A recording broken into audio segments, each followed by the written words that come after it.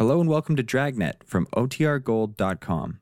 This episode will begin after a brief message from our sponsors.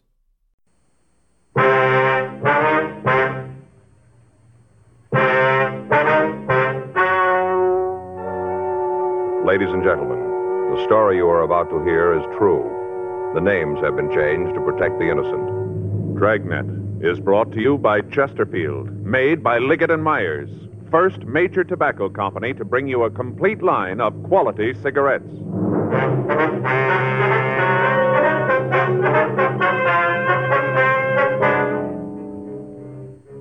You're a detective sergeant. You're assigned to homicide detail. The body of an attractive woman has been found in a downtown office building, beaten to death with a piece of lead pipe. The killer has escaped into the city. Your job, find him. Today, friends, you hear these three words everywhere. Chesterfield's for me. The Chesterfield you smoke today is the best cigarette ever made. Best for you, because Chesterfield gives you proof of highest quality, low nicotine. The taste you want, the mildness you want. Chesterfield is best for you because it is tested and approved by 30 years of scientific tobacco research. Chesterfield is best for you because it has an established good record with smokers, proven by test after test. Yes, friends, the Chesterfield you smoke today is the best cigarette ever made. For the taste you want, the mildness you want, join the thousands now changing to Chesterfield.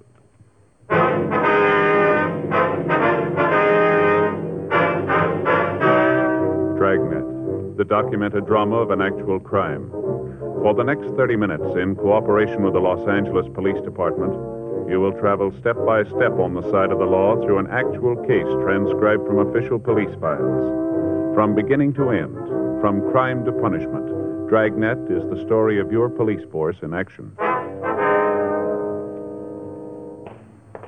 It was Thursday, April 15th. It was warm in Los Angeles. We were working the day watch out of homicide detail. My partner's Frank Smith. The boss is Captain Lorman. My name's Friday. We just left the murder room, and it was 7:40 a.m. when we got to suite 718, the building manager's office. Miss Joyce? Yes. You men cops? Yes, ma'am. We understand you're the one who found the body, is that right? Oh, that's right. I found her. Oh, it was an awful thing. This is my partner, Frank Smith. My name's Friday.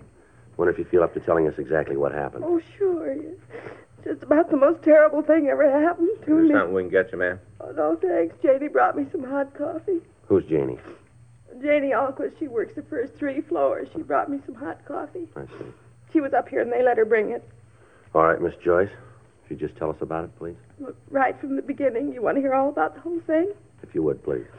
Well, I came on at 4, just like always. I punched in and came up to the 10th floor and started in. Got the things out of the closet on the 10th. Mm-hmm. Usually I start on the 7th. But now and then I like to do it a little different, and I start on 10 and work down. Yes, ma'am. What time was it when you found the body? Oh, just a few minutes ago. I guess about 7, right around in there. I only had 2 more offices to do, and I'd be finished. I just had 2 more when I got there. Yes, ma'am. If you'd go ahead and tell us about finding the body. Oh, well, I unlocked the door, and I saw the light inside. I thought it was kind of funny, because usually it's dark. You mean in the office? Yes, and where Mrs. Fitzgerald's desk is, it's usually dark. Yes, ma'am. I thought it was kind of funny, like I said. But then I thought that maybe she was working. Mm-hmm. She does accounting, you know, woman accountant, and I thought she was working. Mm-hmm. So I knocked. I didn't just want to go right in if she was working, you know, disturb her. So I knocked. Mm-hmm. But she didn't answer. Right, go ahead, please. Well, I opened the door and went in. Right off, I was kind of sore about it. No excuse for a thing like that. No excuse at all. What do you mean? Well, didn't you see the place? Didn't you look? Yeah. Well, then you know what a mess it was. Papers all over the floor, and ashtrays spilled, all that mess, and I'm supposed to be through at 7:30. Well, I'd never have made it. Never got through on time.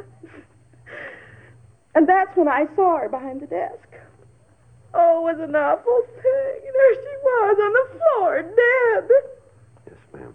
There was no one else in the office? No. Just Mrs. Fitzgerald. She was on the floor behind the desk. What'd you do then? Oh, I screamed. Loud, as loud as I could. I wanted somebody to come up there right away. And that was the first time I ever saw anybody dead. Then I ran out of the office and went downstairs to get somebody to help. Just an awful thing. Oh, poor Mrs. Fitzgerald. Oh, she was so nice. All the time saying hello when she'd come in early and I'd still be working. Oh, I think about it and I just can't believe that it's true. I just can't hardly believe it. Did you see anyone on the floor while you were working? Just Mrs. Fitzgerald. No, ma'am. I mean, was there anybody in the halls of the building? Oh, no. No, not that I saw. There wasn't anybody. I'd have seen them if they was there, but they weren't. All right, Miss Joyce. We'll contact you tomorrow about a statement. Meantime, I'll leave you one of our cards here. If you think of anything we should know, we'd appreciate it if you give us a call. Oh, I sure will. Anything at all I think of, I'll call you. Can I go now? Yes, ma'am. I've got Certainly. to go home and take a hot bath and calm my nerves. Surely. Oh, it sure is going to be a shock to her husband. Of course, not that he'll mind too much. I beg your pardon? Her husband, you know, Mr. Fitzgerald. Yes, ma'am. What about him? Well, just that it isn't going to bother that one too much. Why do you say that? Oh, I shouldn't have said anything. Not a word. I shouldn't have told you. I'd get fired, sure. Well, if it's got anything to do with Miss Fitzgerald's death, maybe you better tell us, don't you think? Well, if you'll promise not to tell the supervisor. All right, go ahead. It gets dull just being in a big building by yourself, all alone at night when there isn't anybody around. It's pretty dull. Mm-hmm. Once in a while, not real often, but just once in a while, I kind of read some of the letters that people throw away, you know, in the wastebasket. Mm-hmm. They don't want them anymore, so when it gets real dull, I read them. And I've read some in Mrs. Fitzgerald's office from her husband, Mr. Fitzgerald. Yeah. Seems like they've been having some kind of a big fight, going to court and all. I don't know what it's all about, but they've been fighting. And in the letters, he tells how she ought to leave him alone. I guess she's asking for a lot of alimony or something. That's what it sounded like to me. Some of the letters, the way he wrote to her, mean, used to threaten her all the time. You saw these letters where he threatened her, did you? Yes. One, I guess it was about a week ago. He said in that if she tried to railroad the thing through, now that's what he said, railroad the thing through, he'd come up here and... Yes, go ahead. Well, that's all there is. I couldn't find the other piece of the letter where he said what he was going to do. See, she tore up the letters after she read them. Mm-hmm. All right, Miss Joyce, thank you very much. No, I hope I helped. Yes, ma'am, I certainly have. I sure wish I could have found that other piece of the letter. No way of knowing what it said. Yes, ma'am. You suppose he really meant it? I don't know. We'll ask him.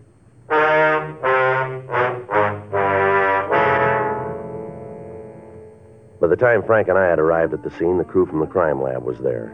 Photographs of the entire room were taken, and fingerprints were lifted from the edges of the desk, from the top of a lamp, and from the molding around the door. The murder weapon, a 15-inch section of heavy lead pipe, was booked for evidence. There was nothing we could tell from the pipe itself other than the fact that it was the murder instrument. It was a plain piece of 3/4-inch pipe. One end was wrapped in a heavy brown paper. The other was blood-stained. Because of the appearance of the office, it looked as if robbery was the motive for the crime. However, on examination of the victim's personal effects, we found that 2 large diamond rings were still on her fingers. In her purse, we found cash in the amount of $226. On the desk itself, we found a woman's wristwatch set with 12 diamonds. The fact that none of this had been removed apparently ruled out robbery as the motive. The other employees of the building were questioned, but they were unable to shed any light on a possible suspect. None of them had seen any unauthorized persons in the place after closing hours. People on the street in the immediate vicinity were questioned. The only lead we were able to come up with was that at approximately 7:02 a.m., a newsboy had seen a short, stocky man walk from the office building entrance. Other than the brief description of the man's build, the witness was unable to tell us anything. An immediate broadcast was gotten out on what information we had. From a telephone book in the victim's desk, we got an address for her husband, Oscar Fitzgerald. It was a men's club located in downtown Los Angeles. Frank and I drove over to talk to him. Come in. Thank you. Thanks very much.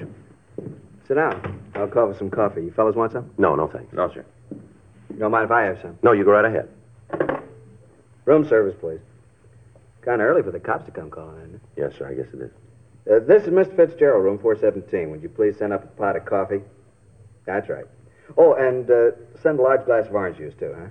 Yeah, make sure it's cold. 417. Right. One thing I can't go is warm orange juice. Like a cigarette?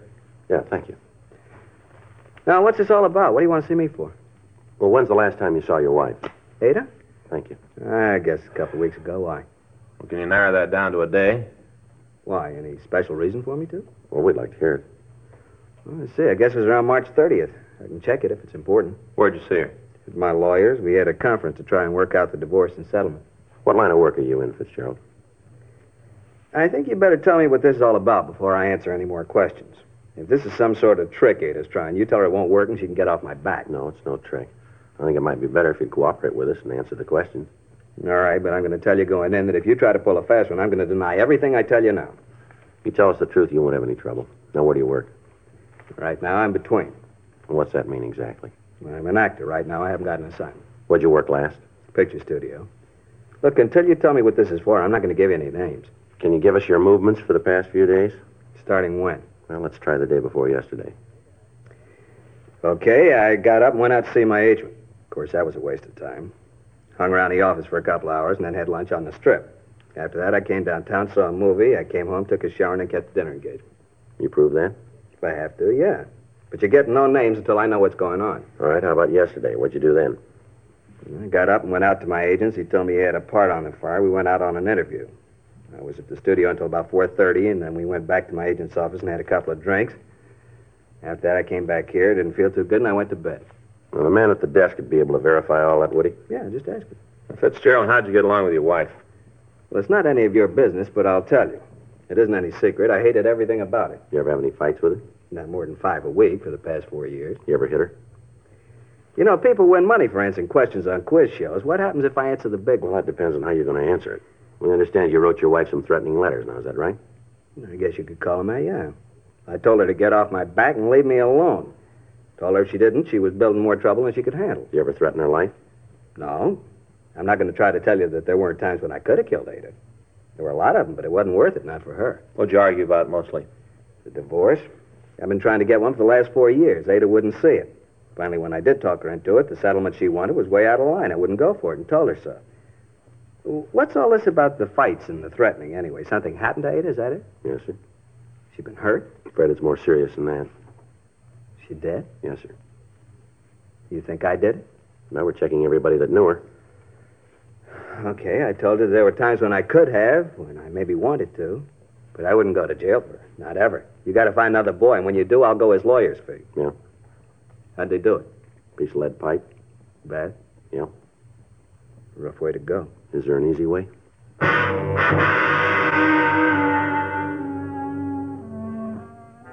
We made a preliminary search of the room, but we found nothing that would tie in the victim's husband, Oscar Fitzgerald, with the crime. We talked to the desk clerk, and he verified the man's story that he'd been in his apartment the evening of the killing.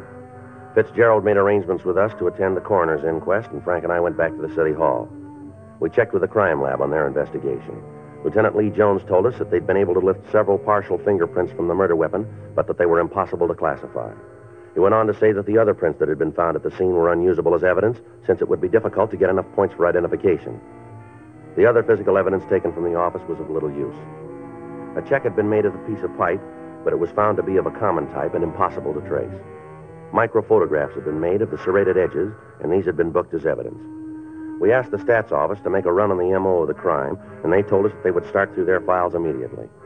For the next 2 days, Frank and I talked to all of the friends and relatives of the victim, attempting to find a motive for the crime. From what we had to work on, the only plausible reason for the killing was either revenge or jealousy. None of Mrs. Fitzgerald's friends or business acquaintances were able to point out anyone with a strong enough reason to kill the woman. Monday, April 19th, Frank and I got back to the office after interviewing one of the victim's business competitors. Well, that's another one that didn't go anyplace. Seems like that's all we've been drawing on this one, doesn't it? Yeah, I'll check the book. All right. Anything come in from the stats office yet? No, said they'd have the rest to run for us this afternoon. First punch didn't turn anything. I got it. Homicide, Friday. Yeah, Jack. Anything on him? Sure. We're no place now. Well, no, anything's got to be... Want to give me that address? All right. All right, we'll check it. Good. All right, Jack. Thanks again. Bye. Jack McCready says he talked to one of his informants this morning. Guy came up with a couple of good things, maybe. Yeah?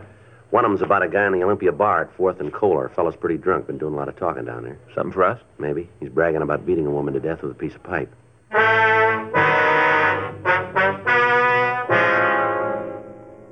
4:40 p.m. We left the office and drove over to the corner of 4th and Kohler, the Olympia bar. When we walked in, there were only a few customers in the place. At the far end of the bar, a short, stocky man was sitting alone. In front of him was an empty shot glass and a bottle of beer. He appeared to be pretty drunk, and as we entered, he was talking to the other people seated at the bar. Any of you guys that don't believe it, you just come outside with me, I'll show you. I'll show you all, every one of you. Bartender, I got an empty glass. Now, let's do something about it, huh? I need a drink. I think you had about enough of that, don't you? What? I said you had enough to drink. Who are you to tell me that, huh? Who are you to come in here and tell me what to do? What's the matter? You think you're cops or something, huh? Is that what you think? You called it. Come on, we want to talk to you. You mean you are cops? That's right. Well, listen, you better get out of here and do it fast if you know what's good for you. You just better. Frank? Yeah. Take your hands off me. You guys don't hear good, do you? Stand still. You come messing around with me, you're going to find out. You'll find out good. I'll give you the same thing I gave her, the same thing. Hold it, Frank. All right, come on, mister. Who are you talking about? I'll tell you who. I'll tell you good. And you'll know, leave me alone if you know what's good for you. I'm talking about that Ada Fitzgerald, that's who. Ada. You go messing with me and you'll get what she got. I'm a pretty rough fella, you know. Pretty rough. Is that right? You betcha. You're not dealing with a kid, you know. Well, that makes it even then, doesn't it? Huh? You're not dealing with a woman.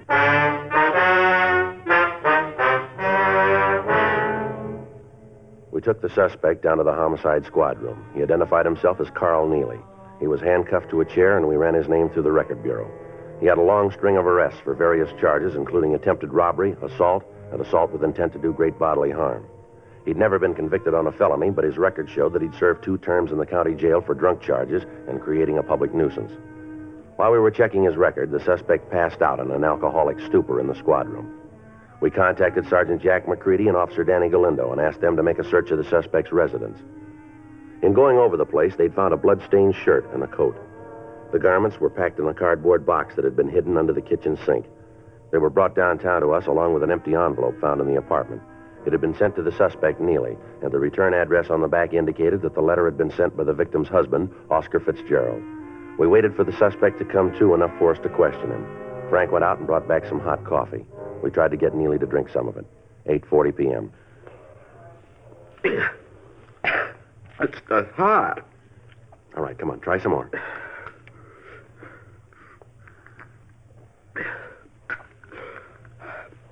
You're cops, huh? You've been the route before. Yeah. What am I here for? I want to talk to you about the Fitzgerald woman. Ada? Spouting off again. You said you killed her. Figures.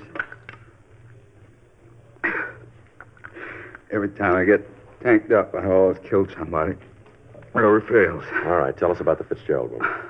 Nothing to tell. I read about it in the papers. This morning I started drinking. It always happens when I've been belting the booze. I right away tell people I killed somebody. These clothes here belong to you? Let me see. I don't know. Where'd you get them? Are they yours? I don't know. You got that many clothes? I know all the clothes I got. No trouble at all. Maybe you don't dress as good as me. All right, come off it, Neely. You're in trouble. Big trouble here. You sat in a bar this morning, told everybody about how you'd beaten a woman to death. We find these clothes in your apartment, bloodstains all over them. Here's another thing, this envelope. Where'd you get this? Through the mail, like it says. You see the stamp? You know Oscar Fitzgerald? I don't get mail from strangers. Sure I know him. Is it a crime to get a letter now? What was in that envelope? I don't think that's none of your business. Well, we do. What kind of dealings have you got with Oscar Fitzgerald? Well, you still work for him? Doing what? I took care of the place when him and Ada were married, sort of a general handyman. When'd you see him last? I don't know, maybe a couple of months ago, around there, 3 months. And what did he find so important that he wrote you about it? Look, he loaned me some money. He sent me a check. It was a loan, huh? Yeah. Sign any sort of note for the money? Well, I endorsed the check. It said on it I was a loan. What are you guys trying to prove, anyway? You trying to tie me in with Ada's killing? You look good for it. You're off your rocker. I had nothing to do with it. Sure, you got me for drunk, but that's all. Your record makes you look good for it. Clothes we found in your apartment don't help you. You sure Oscar Fitzgerald didn't pay you to kill his wife? Be a lot better if you told us the truth here, Neely. I'm telling you the truth. It's right in front of you. All you got to do is open your eyes. It's there. Where'd the bloodstains come from? They're mine. Well, tell us about it. Well, I got in a fight with another fella. Where? A bar down on 7th. When? Wednesday. Last week? Yeah, last Wednesday. What time did you have this fight? Closing time? That'd make it about 2 o'clock, huh? That's when the bar's closed. Where'd you go after you had the fight? Went up to a friend's house and had a couple more drinks. Who's a friend? You don't know him. He's got no record. What's his name? I don't want him dragged into anything. What's his name?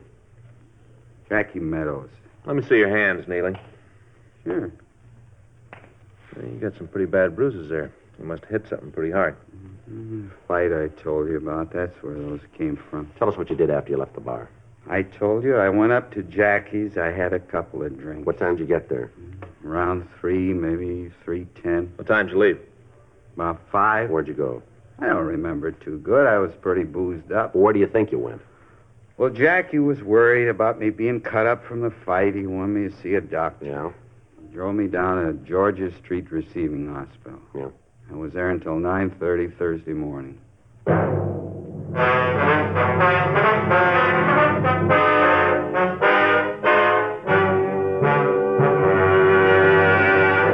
You are listening to Dragnet, the authentic story of your police force in action. World altitude records, world speed records, all part of Bill Bridgman's job as a supersonic test pilot for Douglas Aircraft. You read about Bill in Time magazine. Now let's meet one of the world's fastest humans, Ann Jacqueline Hazard, who is collaborating with Bill on his new book, Test Pilot. They smoke America's most popular two-way cigarette, Chesterfield. I smoke the king size. After hearing what the Chesterfield people have been saying about them, I thought I should try them. I'm convinced they're best for me. It's Chesterfields for me, too, but I like the regular size. Either way, they're everything Bill says, and they're really mild. You try Chesterfields. I think you'll find they're best for you. Yes, for the taste you want, the mildness you want. Join the thousands now changing to Chesterfield.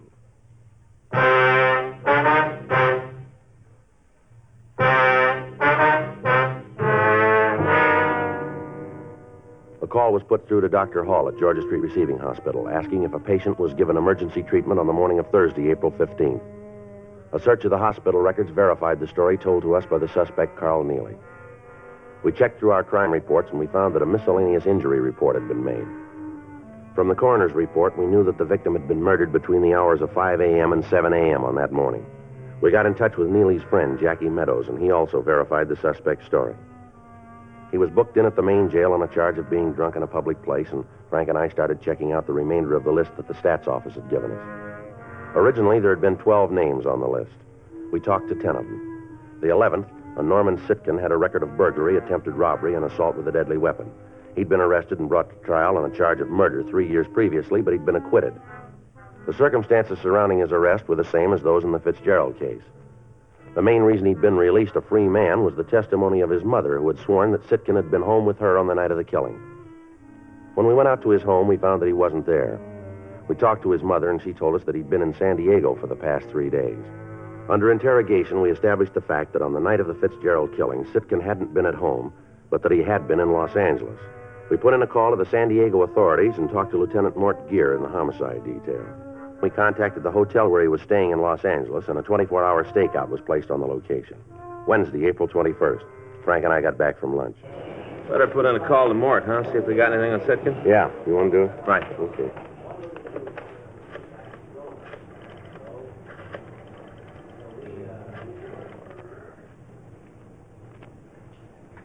Hi, this is Frank Smith, robbery. Yeah, I'd like to put in a call to San Diego PD Homicide Bureau. Lieutenant Mort Gear. No, it's a homicide. Yeah, DR 132549. Yeah, that's the one. Mm-hmm. That's 3268? Huh? Well, 58. Right. Okay, Sam, thanks.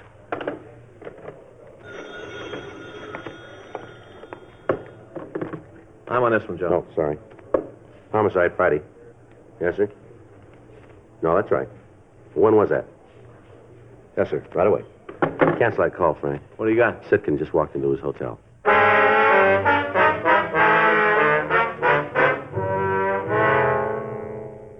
Frank and I left the office immediately and drove out to Sitkin's hotel.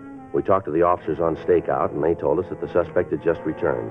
They went on to explain that they'd given Sitkin no reason to suspect that anything was wrong and that he'd gone directly to his room. Frank and I got in the elevator, and we went up to the 4th floor. Yeah? All right, just a minute. Yeah? What do you want? You Norman Sitkin? Yeah, what do you want? Police officer. Come on. You got no right to do this. Let me see your warrant. Get your coat, Sitkin. We want to talk to you. What for? What do you got to talk to me about? I got nothing to say. Get your coat. Why? What's the charge? What are you taking me in for? Suspicion of murder? You're kidding. Well, you just keep thinking that. You mean this is for real? Come on, let's go. Oh, no, wait a minute. I want to know what this is all about. Is that so? Well, sure. Figure I had something to do with that woman who was beaten to death downtown. Fitzgerald, I think that's the name, huh? Isn't that what you think? Well, you seem to know all about it. Well, you're way off on this one. I got an alibi that you can't break. I can see you guys figuring because I stood this kind of beef once before, you can make it stick this time. Well, it won't work, cop. None of it fits together. I can prove where I was that night every minute. All right. That's right, every minute. You check in my house. Happens I was with my mother, just like the other time. All night I was home. You going to stand on that? Well, there isn't any other way. Well, it's going to make it a lot easier then. Well, what's that supposed to mean? We've talked to your mother. She says you weren't home that night. Well, she's wrong. You let me talk to her. She'll tell you. You just let me talk to her. She's sure you weren't there. She's willing to testify to that. Get out of my way! All right, come on. Let me get the cuffs. Yeah. Hold still. Funny, isn't it? What's that? Well, looks like he might have been good on that first killing, the one he was acquitted on. His mother might have lied on the stand. That's not going to make a lot of difference, is it? Huh? He's going to make up for it on this one.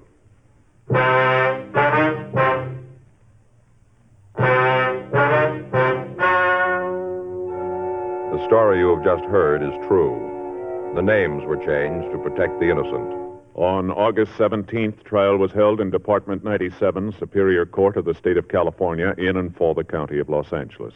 In a moment, the results of that trial. Now, here is our star, Jack Webb. Thank you. Earlier, George Fenneman told you exactly why the Chesterfield you smoke today is the best cigarette ever made. And best for you. Now, the rest is up to you. Get a carton or two for yourself. Smoke them and you'll say, as we do, it's Chesterfields for me.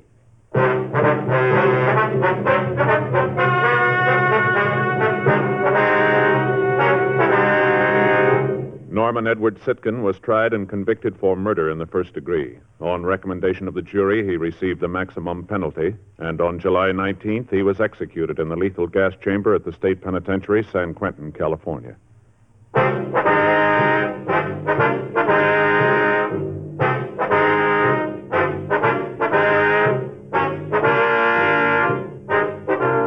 You have just heard Dragnet, a series of authentic cases from official files. Technical advice comes from the Office of Chief of Police W.H. Parker, Los Angeles Police Department.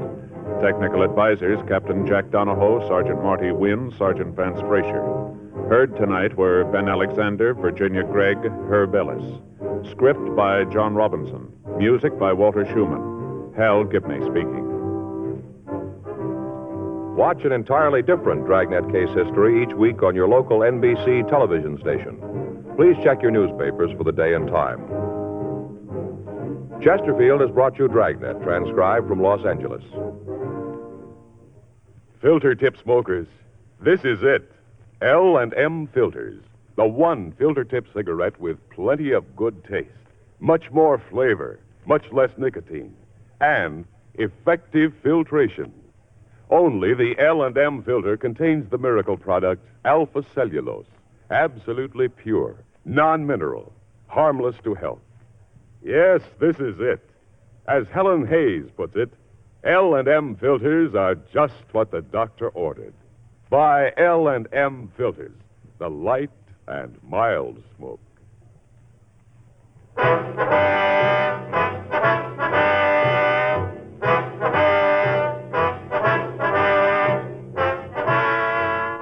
Hear Rocky Fortune following John Cameron Swayze and the news on the NBC Radio Network.